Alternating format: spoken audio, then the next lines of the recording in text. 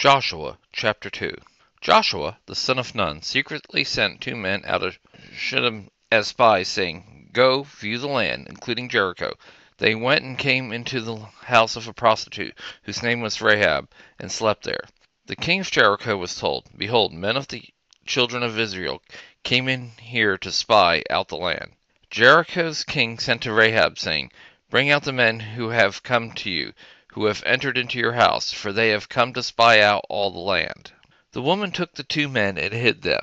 Then she said, "Yes, the men came to me, but I didn't know where they came from. About the time of the shutting of the gate, when it was dark, the men went out. Where the men went, I don't know. Pursue them quickly, you may catch up with them."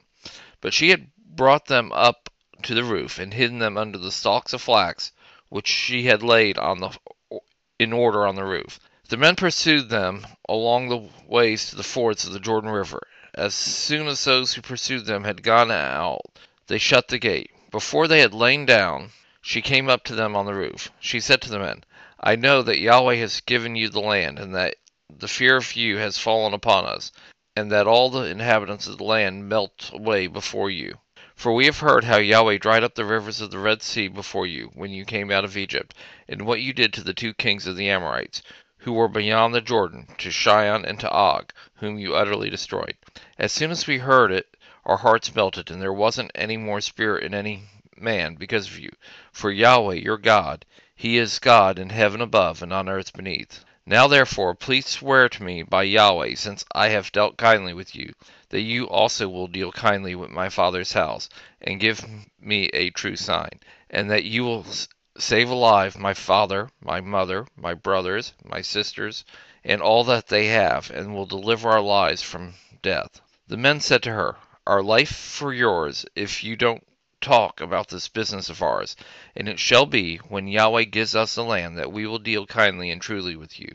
Then she let them down by a cord through the window, for her house was on the side of the wall, and she lived on the wall. She said to them, "Go to the mountain, lest the pursuers find you. Hide yourself there 3 days until the pursuers have returned. Afterwards you may go your way." The men said to her, "We will be guiltless of this your oath which you made us to swear. Behold, when we come into the land, tie this line of scarlet thread in the window which you used to let us down. Gather to yourself into the house your father, your mother, your brothers, and all your father's household. It shall be that whoever goes out the doors of the house into the street, his blood will be on his head, and we will be guiltless. Whoever is with you in the house, his blood shall be on our head, if any hand is on him.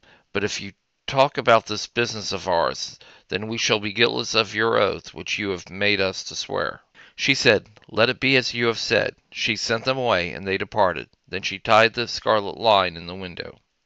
They went and came to the mountain, and stayed there 3 days, until the pursuers had returned. The pursuers sought them all along the way, but didn't find them.